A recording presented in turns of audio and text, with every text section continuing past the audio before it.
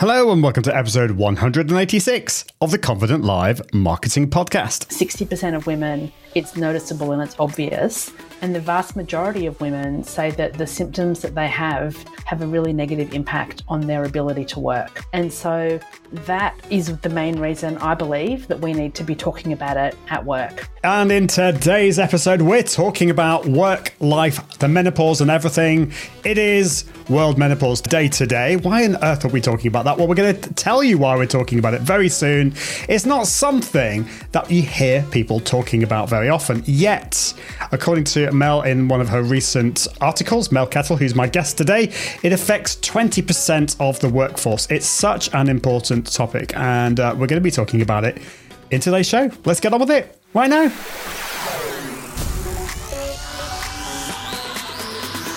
Welcome to the Confident Live Marketing Podcast with Ian Anderson Gray.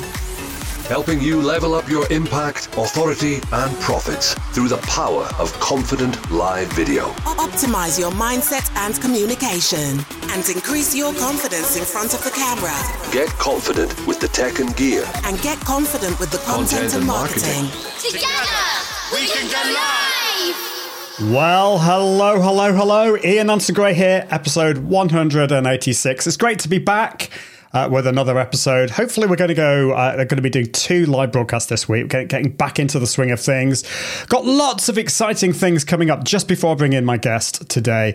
Just to let you know, I'm doing a workshop in sunny Newcastle in the northeast of England at the end of October. So this is the Confident Live workshop. There are still tickets available if you're watching live. If you go to iag.me/workshop, iag.me/workshop, basically joining forces with Andrew and Pete, who are doing a mastermind in the afternoon. And then the following 2 days, my friend Janet Murray has got an amazing event up in Newcastle called Courageous Content Live, or Courageous Content Live 2022. So that's that. And also I've got my toolkit. So if you're wanting to take things to the next level in terms of your content creation, live streaming, podcasting, this is for you. Go to iag.me/toolkit and you can find out more about that. Well, in today's episode, we're talking about lots of different things. We're going to be talking about a new book by my good friend Mel Kettle, who has written this book called Fully Connected. It's a really cool book. I'm starting reading it. I'm very, very excited. I was just excited about the title and the subtitle. So that kind of tells you something about the book if you're really drawn in by that. We're going to be talking about that, but we're going to be talking also about the menopause, because today is World Menopause Day. And although I'm a bloke, I obviously don't know much about it. But my wife is, she's of that age too, we'll put it that way. So this is something that I'm really interested to know more about. And whether you're going through the menopause yourself or whether you know someone who is, this is going to be a really interesting and helpful conversation.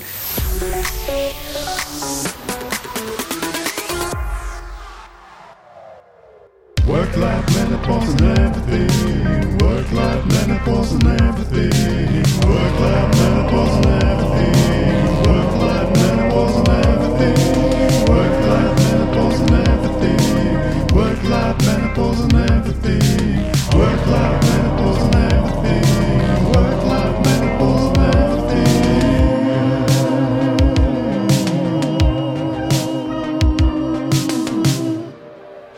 Anyway, it's time to bring in my fabulous guest today, who is Mel Kettle, who is an internationally recognized expert at fully connected leadership and communication. She works with leaders and teams that want to achieve real connection and sustained engagement.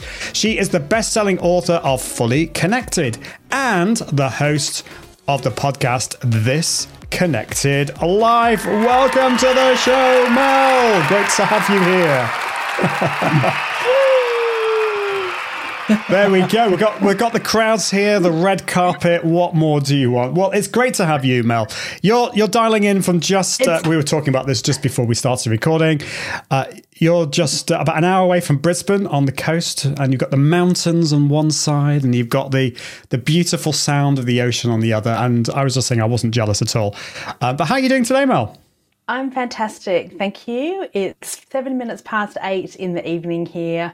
For the last few weeks, I've been complaining because Queensland, the state that I live in, doesn't have daylight savings. But tonight, I'm quite grateful because if we did, it would be 7 minutes past 9, and that's almost my bedtime. So, yes, I know. But I'm fantastic, and it's so good to be here. It's so good to see you. Well, I know, and I was checking the last time we actually met in person. I think according to my Google Photos, it's 2019. I think March 2019. But that's mad. So we met at Social Media Marketing World, didn't we? Have you been? Yeah. Can you remember much about Social Media Marketing World 2019? And it was great. I think we shared a condo with, it was you, Shelley and Christian Rustland, who Shelley's been on the show. Or if she hasn't, I need to sort that out pronto. But yeah, that was back in 2019. Yeah, and my friend Kim O'Gorman from Brisbane as well. And that was so much fun. I loved that conference for the few years that I went to it. And that year, socially, was probably the most fun year because of sharing that apartment with all of you. It was, yeah. And I think that's what I'd always recommend if you're going to go to a conference like that. Either stay, if you can afford it, at the hotel itself. Sometimes the prices of these hotels is a little bit eye-watering. Or do what we did and hire a condo. And it's actually a lot cheaper and a lot of fun because you're with other people. And I think, and I'm sure you would agree with me, Mel, one of the biggest parts of going to these conferences, it's not so much the content. I'm not knocking the content. The content's great, but it's about those conversations and those connections. Would you not say? Yeah. Absolutely. And, one of the things about Social Media Marketing World and so many conferences today is that they live stream them or they record them so you can watch all of the content later. What attracted me to go, for 4 years to San Diego to that conference was the people and the relationships and the experience. And you just don't get that experience when you're watching it on a screen in your little office, wherever that might be around the world. So yeah. I really miss conferencing. That was the last conference I went to in person, and as a delegate and not as a speaker, because I speak at lots of conferences. And I just miss that camaraderie and that the conversations that you have in the cracks when you bump into somebody in the hallway in between sessions, or you get to take a selfie with a speaker, or you meet somebody who you've just really admired for years and you can say hello to them and have a quick chat with them. And it's just not the same when it's on a screen. No, I think you're right. And there are things that we can do if we're putting on a live event, a virtual event. There are things that we can do to make it better. And we've talked about that on the show. If you want to find out more about how to create an amazing virtual event, just search for the one that interview I had with Janet Murray. But you are so right. It's never going to be the same because you're not going to have those like one-to-one conversations or small groups of conversations in the corridors or meeting a speaker. So yeah, I haven't been to many conferences in the last couple of years. I assume you haven't either because of, well, we're not going to talk about the last couple of years, but I haven't been to any. And I'm speaking at a conference in Brisbane in November, and I'm so excited. I'm just going, and I looked at the conference program the other day and discovered that a good friend of mine is giving the closing keynote, and I've never heard her speak in person before, and somebody else who I really admire is giving the second to last keynote. And very conveniently, they're all both after my session on the last day of the conference. So I'll be able to do my bit and then go and watch them and being able to relax. Exactly, and I just can't wait. I can't wait to meet new people. I can't wait to be on a stage and not talking down the barrel of a camera, which can be really off-putting, particularly when it's a keynote and you've got no interaction from anybody. Absolutely. Or there's a delay, like there's a slight delay. And so you're kind of seeing yourself like a second after you're speaking, which is always a bit disconcerting. I've stuck a Post-it note over my face, so I can't see that. I'm looking at a green square. Yeah, well, there you go. So in today's show, we've got a lot to talk about. We're going to talk about your book, Fully Connected, which I really want to talk about. And we're going to be talking about the menopause. But before we get onto those things, I want to actually, first of all, I can see Katie Simpson is in the in the chat. It's great to see you. She says, Fully Connected book sounds great. I highly recommend it, Katie. Definitely. And also, Katie says about those conversations you can have in the cracks at conferences. So definitely. So if you are in the UK or you can get to the UK, I know it's a bit far for Mel, but you can still get on a plane, but it's a bit more of a journey. We are putting on this big event end of October, beginning of November, so do check that out. Would love to see you there. iag.me/workshop, and you can find out more about that. But Mel, tell us, if you can give us like a short version of how you got to where you are today. And what is it that you actually do? And I know we all hate these questions. Well, maybe you don't. Maybe you love it. But tell us how you got to where you are today and what you're doing these days. So the short version is I started my career post-university in event management. So I organised conferences and events for associations for the first few years and nonprofits. And then I was hired to work for a global marketing agency running all the conferences and events for Microsoft in Australia for a year. So I had a team of 6 people and we ran 300 events in 12 months, which was about 250 events more than a team of 6 needs to do in a 12-month period. So we all ended the year completely exhausted and frustrated and burnt out, as you would expect with that much work. After that year, I decided enough was enough. It was the end of 1999, and the stress from overwork was really having a huge toll on my body and my mind. And so I quit my job. I was living in Sydney. I left Sydney and I moved to Brisbane, and it was one of the best decisions I've ever made. I had fantastic jobs for the first 5 or 6 years I was in Brisbane. I was the marketing manager of a huge performing arts festival, which was so much fun. And then I worked for the state government in a few different departments. But after a few years in government, I got pretty sick of working for other people and doing work that definitely did not light me up or fill me with joy. And so I thought, what can I do? What can I do? And I thought, I'm just going to take a chance and start my own business and see how that goes. I'd always thought that I would start my own business when I was closer to retirement, late 40s, maybe mid 50s, which is what my father had done. He became a consultant when he was 55.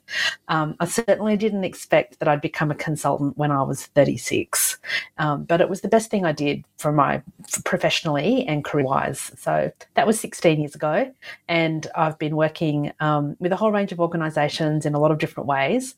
Today, I work with leaders and teams to help them communicate, to create real connection and sustained engagement with their staff, with their broader workforce, and with their customers. And the first part of any work that I do is around self-leadership.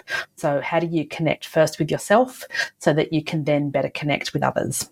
That's awesome. I love that. I love that so much, that idea of connecting with yourself, because so many of us do not do that work on ourselves first, and then we hit a brick wall or something, so this is something very close to my heart. And you also used a phrase, it wasn't quite spark joy. That's more kind of Marie Kondo, in terms of, but it's finding something in your work that you love doing and brings you that joy, which is maybe kind of, we'll come on to that in a minute about when we're talking about your book. Before we do that though, Mel, I want to ask you about live streaming. This show is primarily about live streaming, but we do talk about life and our businesses and everything. But I just want to ask you about your live streaming experience. Have you had any disasters or anything that you've learned from in terms of live streaming? Because we always like to ask this question. It makes us feel better about ourselves.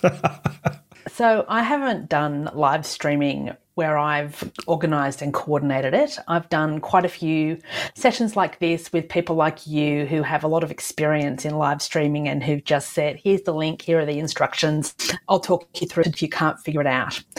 Last week, my friend Leanne and I were having a conversation about me being on her podcast, and she said, are you up for an experiment?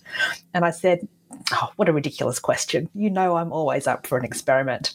And when I was on her podcast about 3 years ago, our experiment then was that it would be the first time that she had recorded the video with her little phone, down the end of the table, and we'd be chatting at the other end.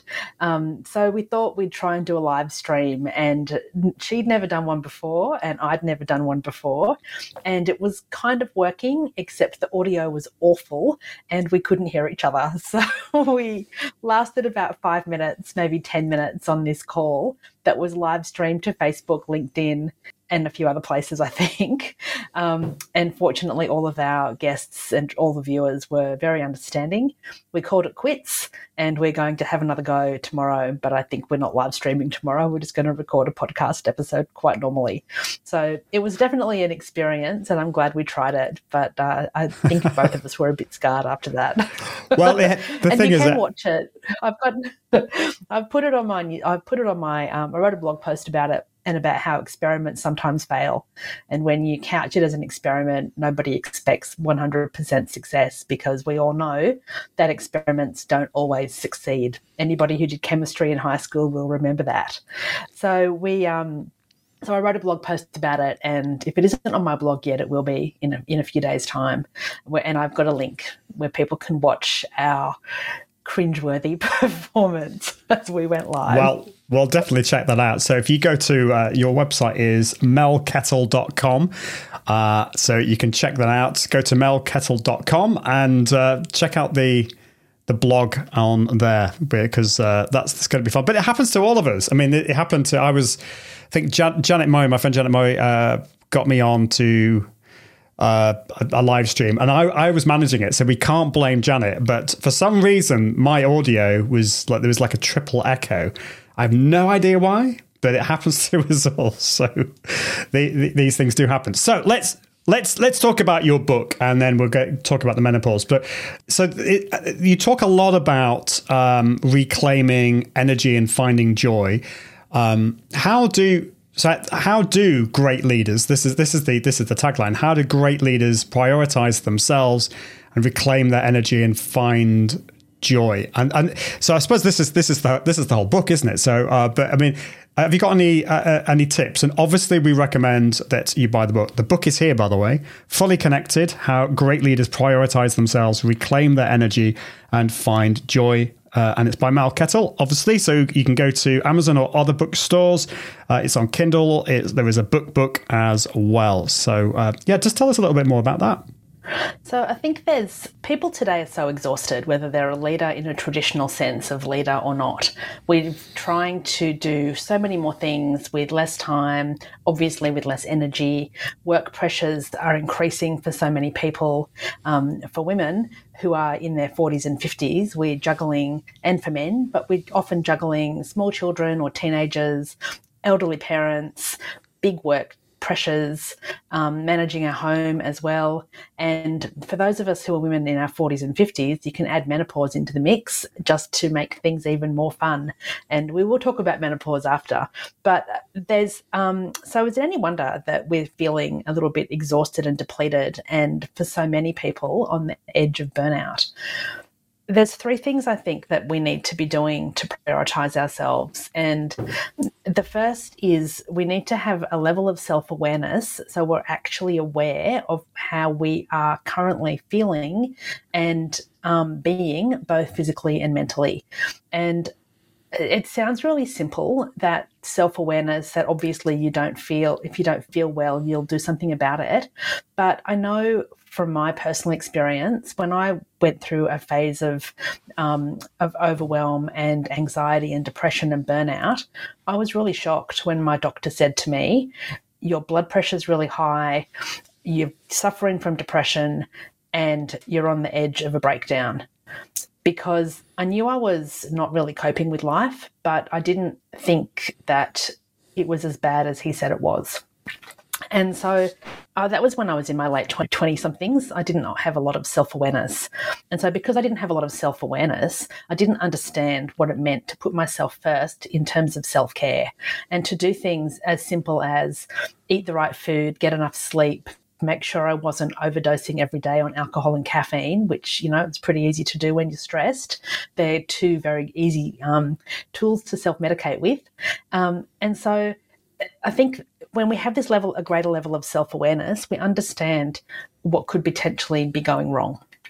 The second thing when it comes to looking after yourself and prioritizing yourself is knowing what's important to you. What do you value? What do you prioritize? And what are your strengths? And when we know our values and our priorities, we are far more inclined to say yes to things that help us achieve our values and priorities and no to things that don't. So many people are people pleasers. I know I have been, and I'm married to one. And so when you're a people pleaser, it's really, really easy to say yes to other people without thinking about the impact that can have on your personal health, well-being, and life in general. And then the third thing to become a fully connected leader and prioritize yourself is to make sure that you do things like get enough sleep, eat the right food, have enough exercise, have enough time in your day and your week to spend it with people who lift you up and to do things that fill you with joy and to laugh. Because without joy and laughter, what's the point of life? I mean, I couldn't agree with you more, Mel. And I think first of all, thank you for sharing all of that, because this is, I feel, some of the most important stuff that can be shared. And we don't hear it enough. We talk a lot about business and marketing, but if we don't invest in ourselves first, then we're going to have big problems and we're not going to be able to achieve the stuff that we want to achieve. I can personally identify, when we had kids, I know it's different, with the man. I'm not the one that's giving birth, but I just remember when the kids were born, my brain just went completely to pot. I kind of lost my brain for a few years. And I think we have different seasons in our lives, and we will talk about the menopause as being obviously a big season in the life of women. But the feeling that a lot of people will have, they'll probably agree with you in part, Mel, but there's this big feeling of guilt. Like, yes, Mel, this is all great, but like, I'm not used to thinking about myself that way. I'm used to spending time with my husband or with my kids or whatever. So what would you say to that? Because there is this feeling of guilt when you start thinking about yourself in this way. I'm certainly not saying, ditch your husband, ditch your kids, ditch your work responsibilities. I would love people to ditch the guilt, because I think guilt is such a wasted feeling. Nothing changes really quickly overnight. So it's about taking small steps. So if you are feeling overwhelmed and exhausted and on the edge of burnout, what's one thing that you can do each day to help you feel a little bit better? And what's one thing that you can do that's just for you? So one of the things that I coach my clients with is find one thing every day that gives you joy and do that every day.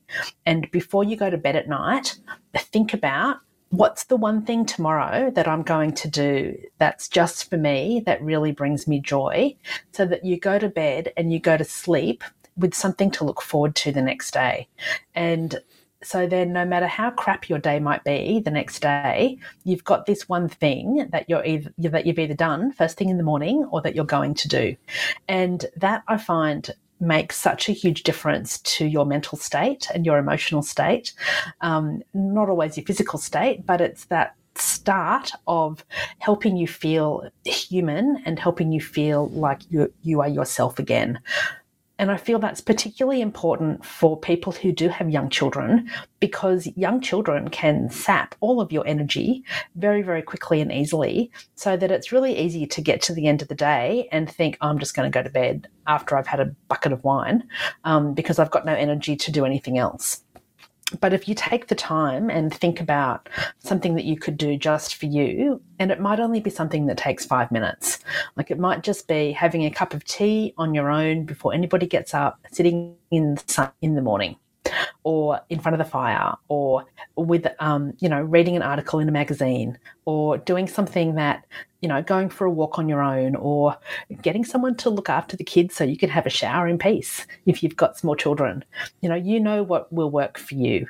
And so make a list of things that you love to do. And if you've forgotten what you love to do, as I spent a lot of my life thinking I've forgotten what I love doing because all I was doing was working, eating and sleeping, I made a list and I thought about what did I love doing when I was a child and started to do some of those things again. That's really, and you've actually answered partly answered the question I was going to ask you, which is, what if you've forgotten what actually sparks joy in your life? You know, and this can often happen when you are juggling so many plates, and you know you're trying to make money, you're trying to look after the kids, and you've forgotten. So I love that. But are there other ways? You know, talking to other people, because I think that's really helped with me.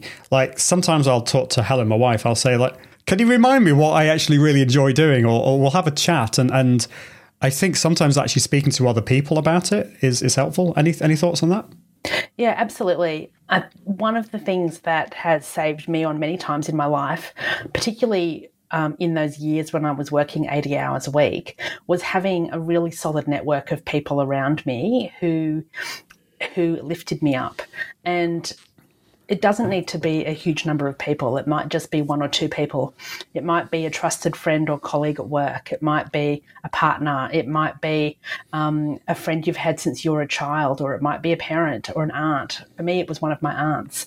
And just having someone that you can ring and know that you can just, you know, have a chat with them and have a laugh with them and sometimes unburden yourself with them. Strongly recommend that you don't have one friend who is the only person you unburden yourself to all the time, because that's a real test of a friendship. But also know where your other support networks might be. So if you work for a large organisation, in Australia, most organisations have what they call an employee assistance program, where you can make an appointment to meet with someone or talk with somebody about what's happening in your world, whether it's work-related or home-related, and it's a psychological counselling service. It's free for employees and it's anonymous. So, you know, ask your organisation, is there something like that? And if there's not, then can you talk to a doctor about it? Or do you need to take that next step and have an appointment to talk to a psychologist or a psychiatrist? That's really, really helpful information. Don't do it alone. Build a network of people around you. It doesn't have to be large, just a few people. And don't be afraid of asking those people, because often, I think of how many times people reach out to me. It's hardly any at all. I think, and actually, if I think about myself, I think I'm actually pretty good at reaching out to people. But even me, I think the last couple of years, we've all, retreated into ourselves a little bit, I think, and we need those people. So Katie is saying, oh yes, sitting in the sun or in front of the fire. That sounds great. And Jason Hodge, welcome Jason, hope you're doing well, saying great information. And Katie says, walking the doggy brings me joy, or sitting looking at the sea. Absolutely. Yeah, I love that. I love that too. We need to talk about the menopause, because today is World Menopause Day. Do check out another plug for Mel's book, Fully Connected by Mel Kettle. It is an awesome book. But today's World Menopause Day. The first question I'm going to ask you is, why on earth are we talking about this today? This is the Confident Live Marketing Show. This is about live video. Why? Tell me why. Well, one reason is because I told you I wouldn't come on today unless we did. And you said, okay, thank you. I think it's such an important topic because menopause is a natural stage of life that every woman or every person who's born with ovaries will go through if they reach the age of 55.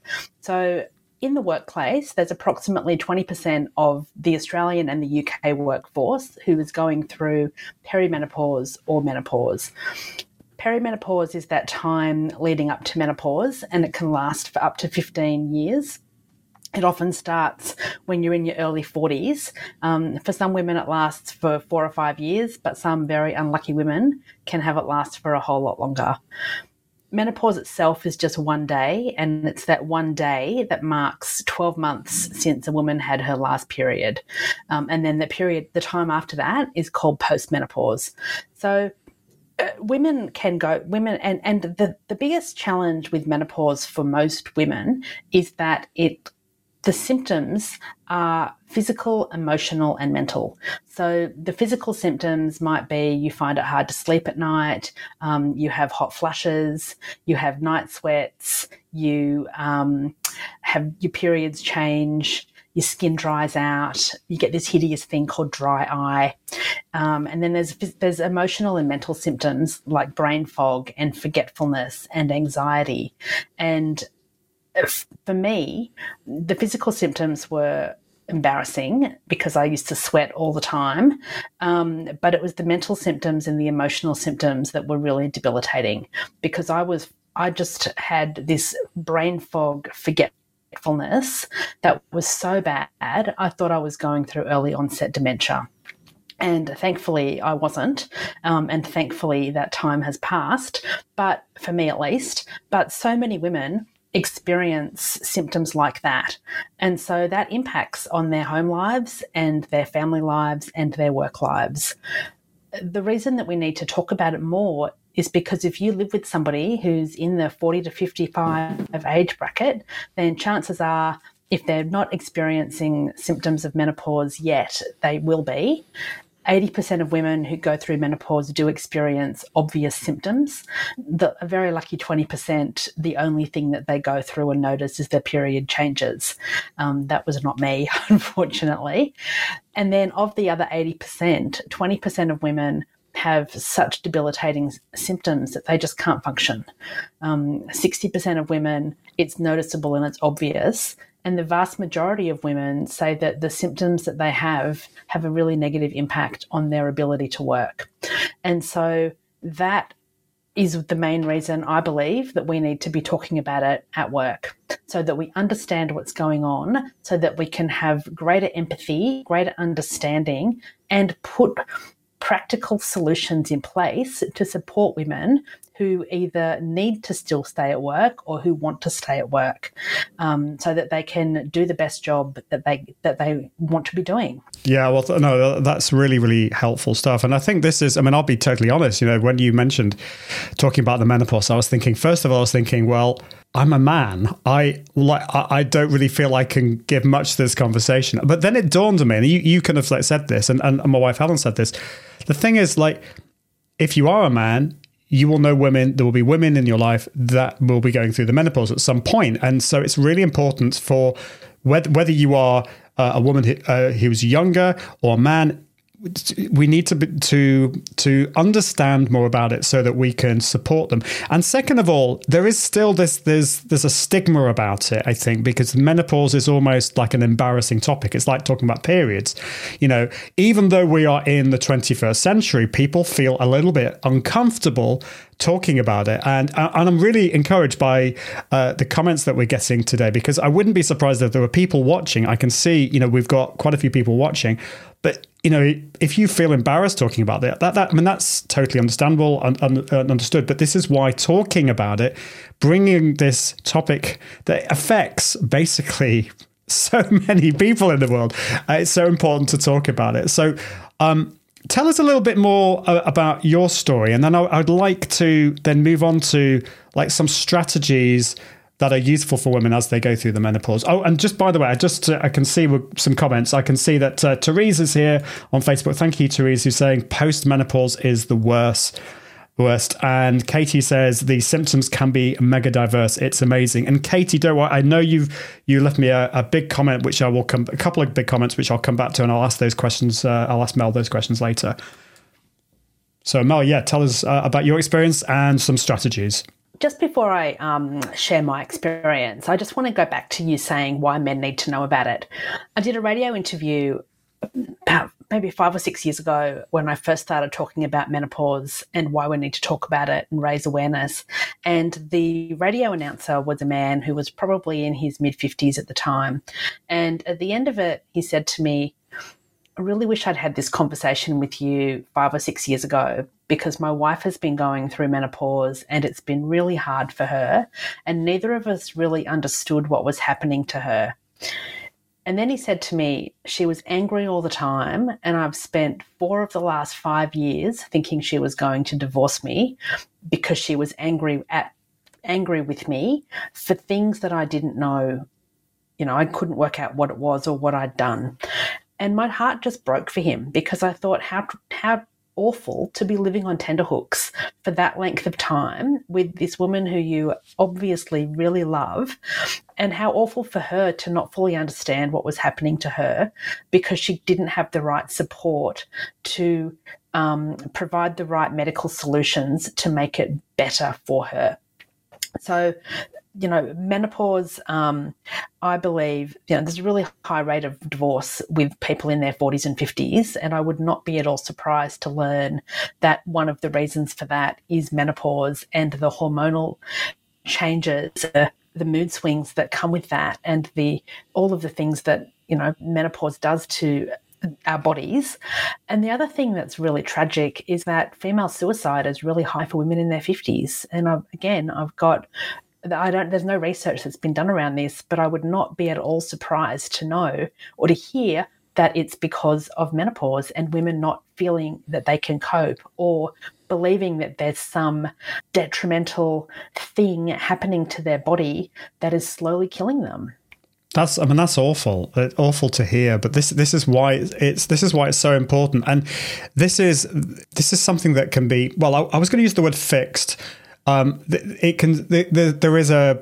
there is understanding, if there is knowledge, then these things can obviously help. It might not resolve all divorces and suicides, but it can do so much to help. I mean, at the end of the day, if you're in a relationship, if you're married to somebody who's going through the menopause, if you understand what they're going through and you can come up with, if you can help them in some way and understand them, that's going to be so helpful. And also, if you're going through the menopause and you're not entirely sure what's happening to your body, and it's not just the physical, as you were saying, it's also a mental thing as well. And this is we'll talk about both in a bit. But tell us a little bit more about your story. So I went through menopause when I was quite young. I came off the pill when I was 41 or 42, and I'd gained 10 kilos in 10 weeks, started to just not feel quite right in my body, and I put it down to coming off the pill. And about a year later, I went to see my doctor again and said, something's wrong with me. I'm really forgetful. I'm really anxious. I'm extremely anxious, and I've never been an anxious person. And she said, give me an example. And I said, so my husband works a 45-minute drive away from home. He has to drive on a major freeway to get from his work to our home. He'll text me when he's leaving the office and say, I'll be home at this time. If he's even 3 minutes late, I will assume he's been in a car accident and killed and is dead in a ditch somewhere. And she looked at me and said, that's not normal. I said, I know, it's not normal. And I'd never been like that. And there were all these other things that were happening to me as well. And she just didn't, like I said to her, I think I'm going through perimenopause. And she said, well, how old are you again? And I was 43 or 44. And she said to me, you're too young. My average patient is 52. So in terms of the weight gain, you're just eating too much. So eat a bit less. So unhelpful. And come back when you're 52 and I'll just give you some HRT. And I thought, not helpful. Went away, did a whole lot of research, started writing a blog called Just As Juicy, where I shared some of my research, and went to see a new doctor. And sure enough, by the time I was 47, my menopause was done and dusted and all over. So it was a time of my life where I really didn't know what was going on. I couldn't talk to my mother because she was dead. I couldn't talk to my older aunts because they just refused to talk about it. And my younger aunt was not really in a good place for me to have a conversation with her about it at the time because she had a lot of other stuff going on. So I didn't really know where to turn. None of my friends wanted to talk about it because none of them were going through it because, I was young. So I just decided that it was time that we needed to raise the conversation more. And 5 or 6 years ago, nobody really wanted to talk about it. So I'm really grateful now that conversations about menopause are happening everywhere. And the more of us who can talk about it, whether it's with a partner or a friend or in the workplace, the better. Absolutely. It's shining a light on something that is so important, affects so many people. So, and it sounds like there are just so many myths about the menopause, because people, I would not, I would not think that anxiety was going to be one of those things that would come from the menopause, and forgetfulness and all those kinds of things. I mean, Katie says here, same here regarding the anxiety. I was given an extreme anxiety rating from a mental health team, and I couldn't understand it, as I'm naturally quite chilled, but it's a horrid feeling. So, so I suppose, what would you suggest if there's a woman watching or listening who is concerned about this, that maybe they're in a similar situation to you. They're in their, I don't know, early to mid 40s, and they've not thought about what they're going through as being the menopause. What would you suggest? Because you've given us obviously a very challenging story about you saw a doctor who was not helpful, and there are doctors out there that are wonderful, and there are doctors out there that are not so wonderful. So what would you suggest? What are some of the things that women should do?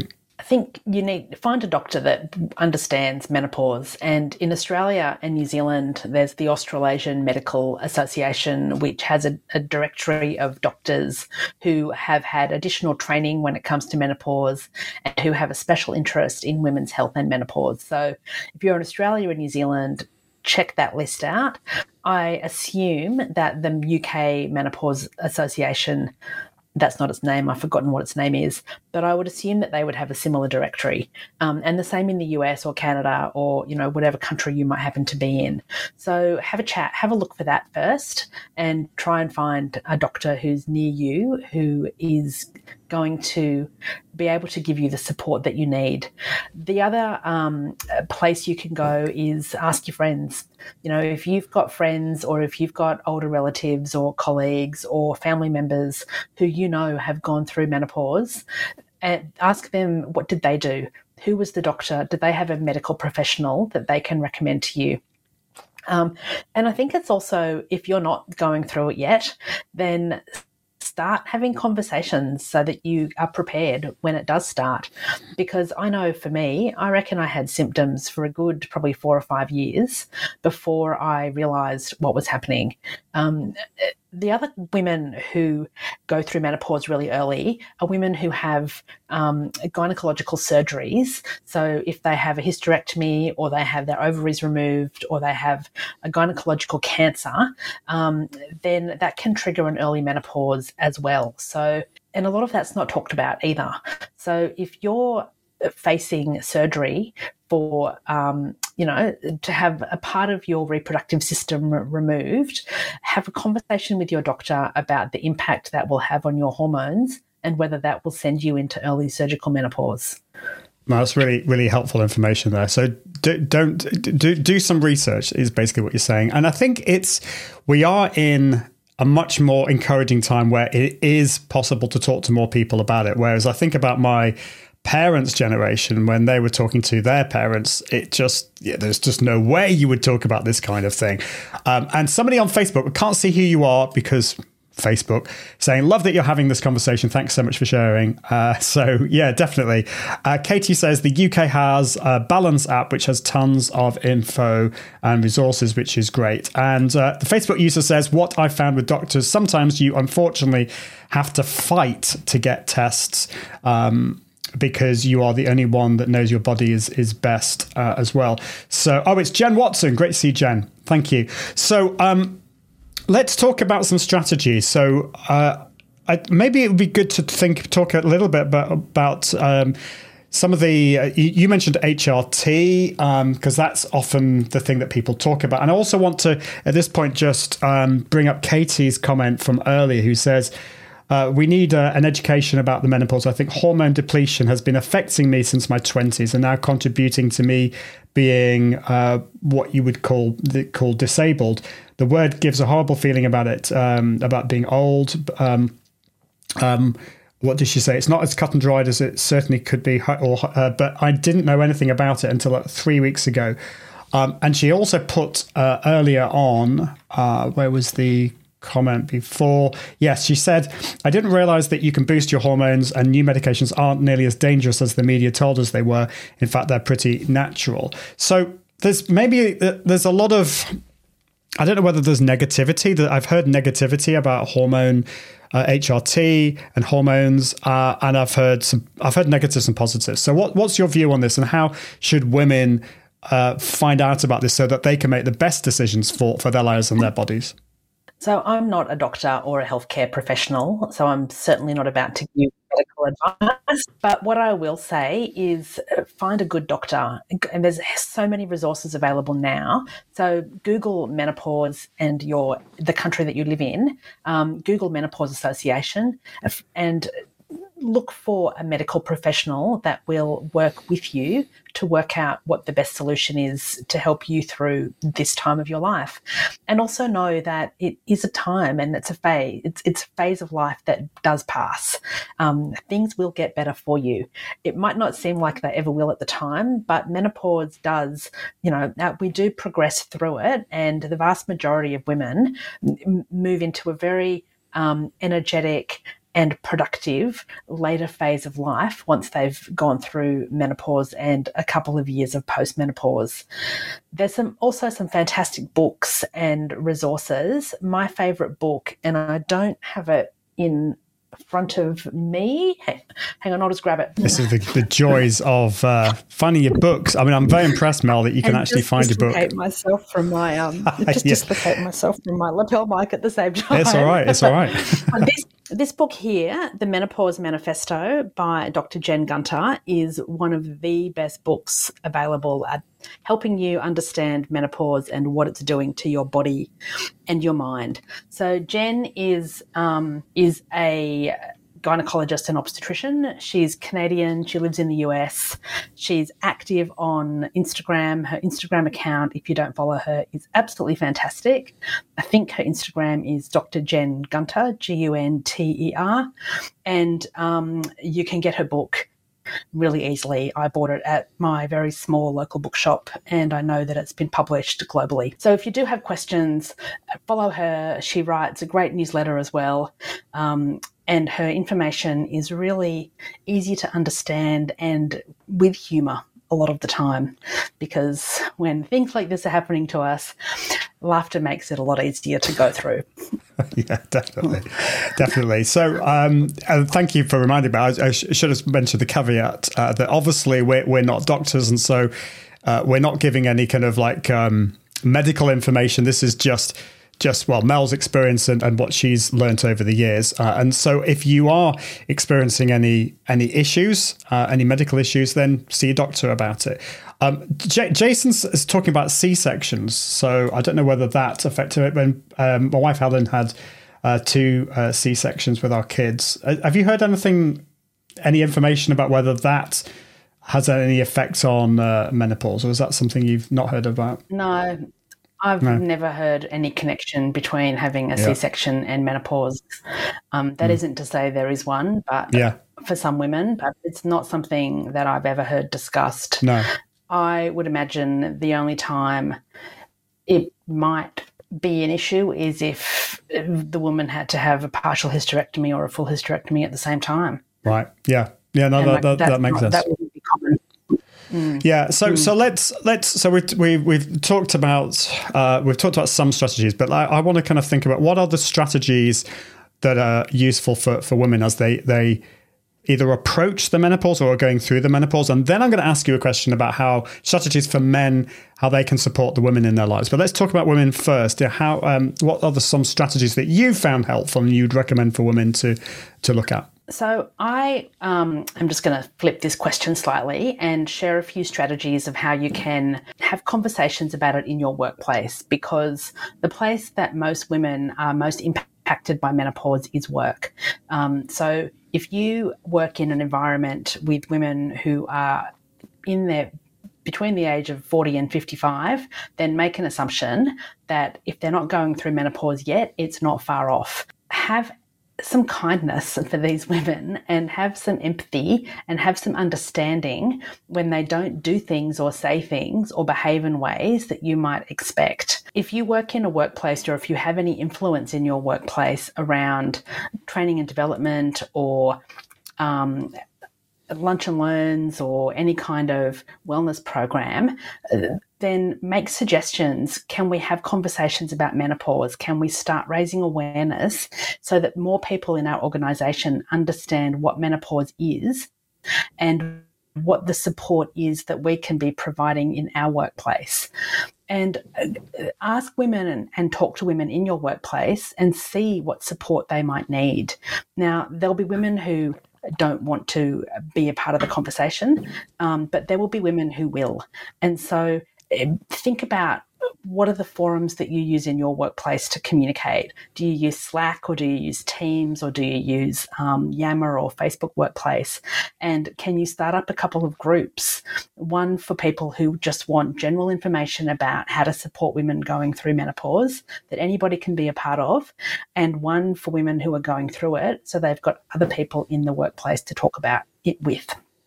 And then think about what are some of the things that women need? Mostly, flexibility of work is probably the one thing that most people would appreciate. So that, and one of the benefits of COVID is that there has been that flexibility of work, and there's been working from home where you can put clothing on and take clothing off and control the air conditioning and have a nap if you're exhausted and have more control over how you plan your day so that you can make it work based on the menopause symptoms that you may be experiencing at the time.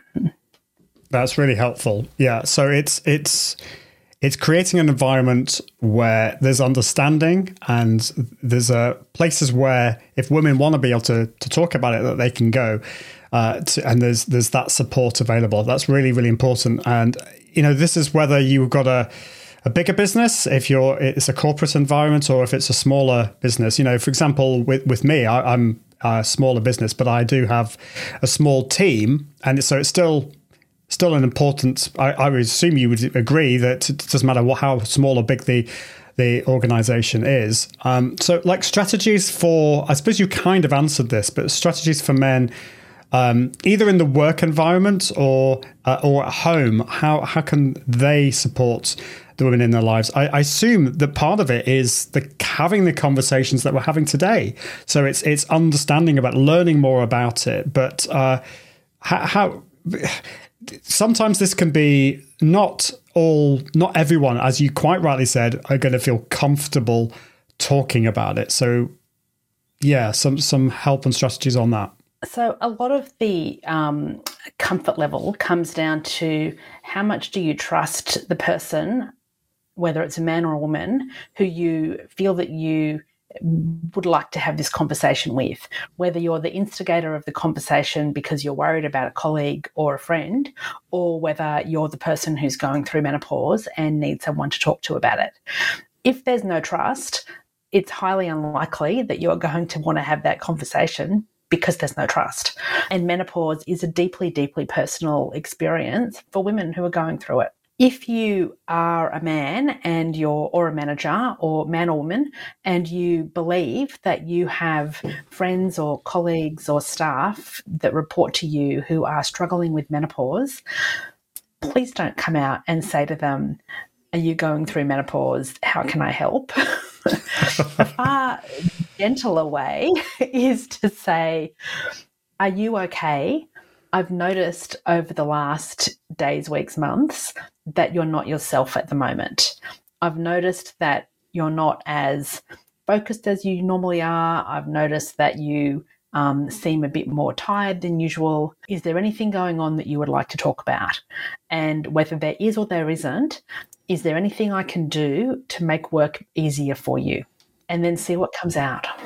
That's a lovely way of putting it. Yeah. So like, there's a there's a difference between like how it fit, how you can say it in your head and how you should say it. So don't just come out with the first thing that's going on in your head. You might think you're trying to be helpful, but I think so. What I recommend is just rewind and just have that couple of sentences that Mel said in your mind for the future, definitely. Well, we're almost out of time, Mel. I think this is a topic that actually we could talk about much more, but I do think we need to leave it there. If people have questions and want more support about this, obviously they can see their doctor, but are there any resources? I think you said that you've written about this as well. Have you got some recommendations that people can go to? Yeah, I have. So I have a list of resources. If you, I don't think I've actually got it easily on my website at the moment, but if you want to shoot me an email or connect with me on LinkedIn, I'm really happy to send you the document that I've got. I will have it on my website at some stage. I just haven't got around to it yet. You know what it's like. And you can connect with me through my website, melkettle.com, or on LinkedIn or on Instagram or on Twitter. And I'm at Mel Kettle for all of my socials. Always happy to answer questions if I can or point you in the right direction. There's a whole lot of work in the UK that's being done by some amazing organisations to raise awareness of menopause. There's a fantastic group on LinkedIn that I'm in that my friend Kate Billing runs. Kate's in New Zealand, and there's some great work coming out of New Zealand on menopause and menopause in the workplace. If you're looking for resources as to what you can be doing in your workplace, again, get in touch. I'm happy to share links to places that have resources that can really easily be tailored for your workplace. There's a lot of open source information out there that's been generously created and shared for free by organisations and individuals who want to make life as easy as possible for organisations who want to support women going through menopause. Thanks, Mel. It's such an important topic, and as Katie says, a great conversation. Thank you both for being bold enough to discuss it. It's so important. Thank you, Mel, for coming up with this topic, because it wouldn't be something that I would think about, but it is so important. Now you've got a book club. So just before we finish, to tell us a little bit more about your book club, which I'll just put up on the screen here. Yeah, thanks. And before I talk about that, thank you so much for being open to having this conversation, because a lot of men would not be. In terms of my book club, it's called Connected Learners, and it's a book club where I read the books so you don't have to. Every month we talk about 5 or 6 books. Sometimes they'll be on a theme. Sometimes they'll just be random books that I've read over the last month. Probably a few Harvard Business Review articles thrown in as well. It's once a month. It's for an hour. It's over Zoom. There's a link. If you just go to my website, you'll find it.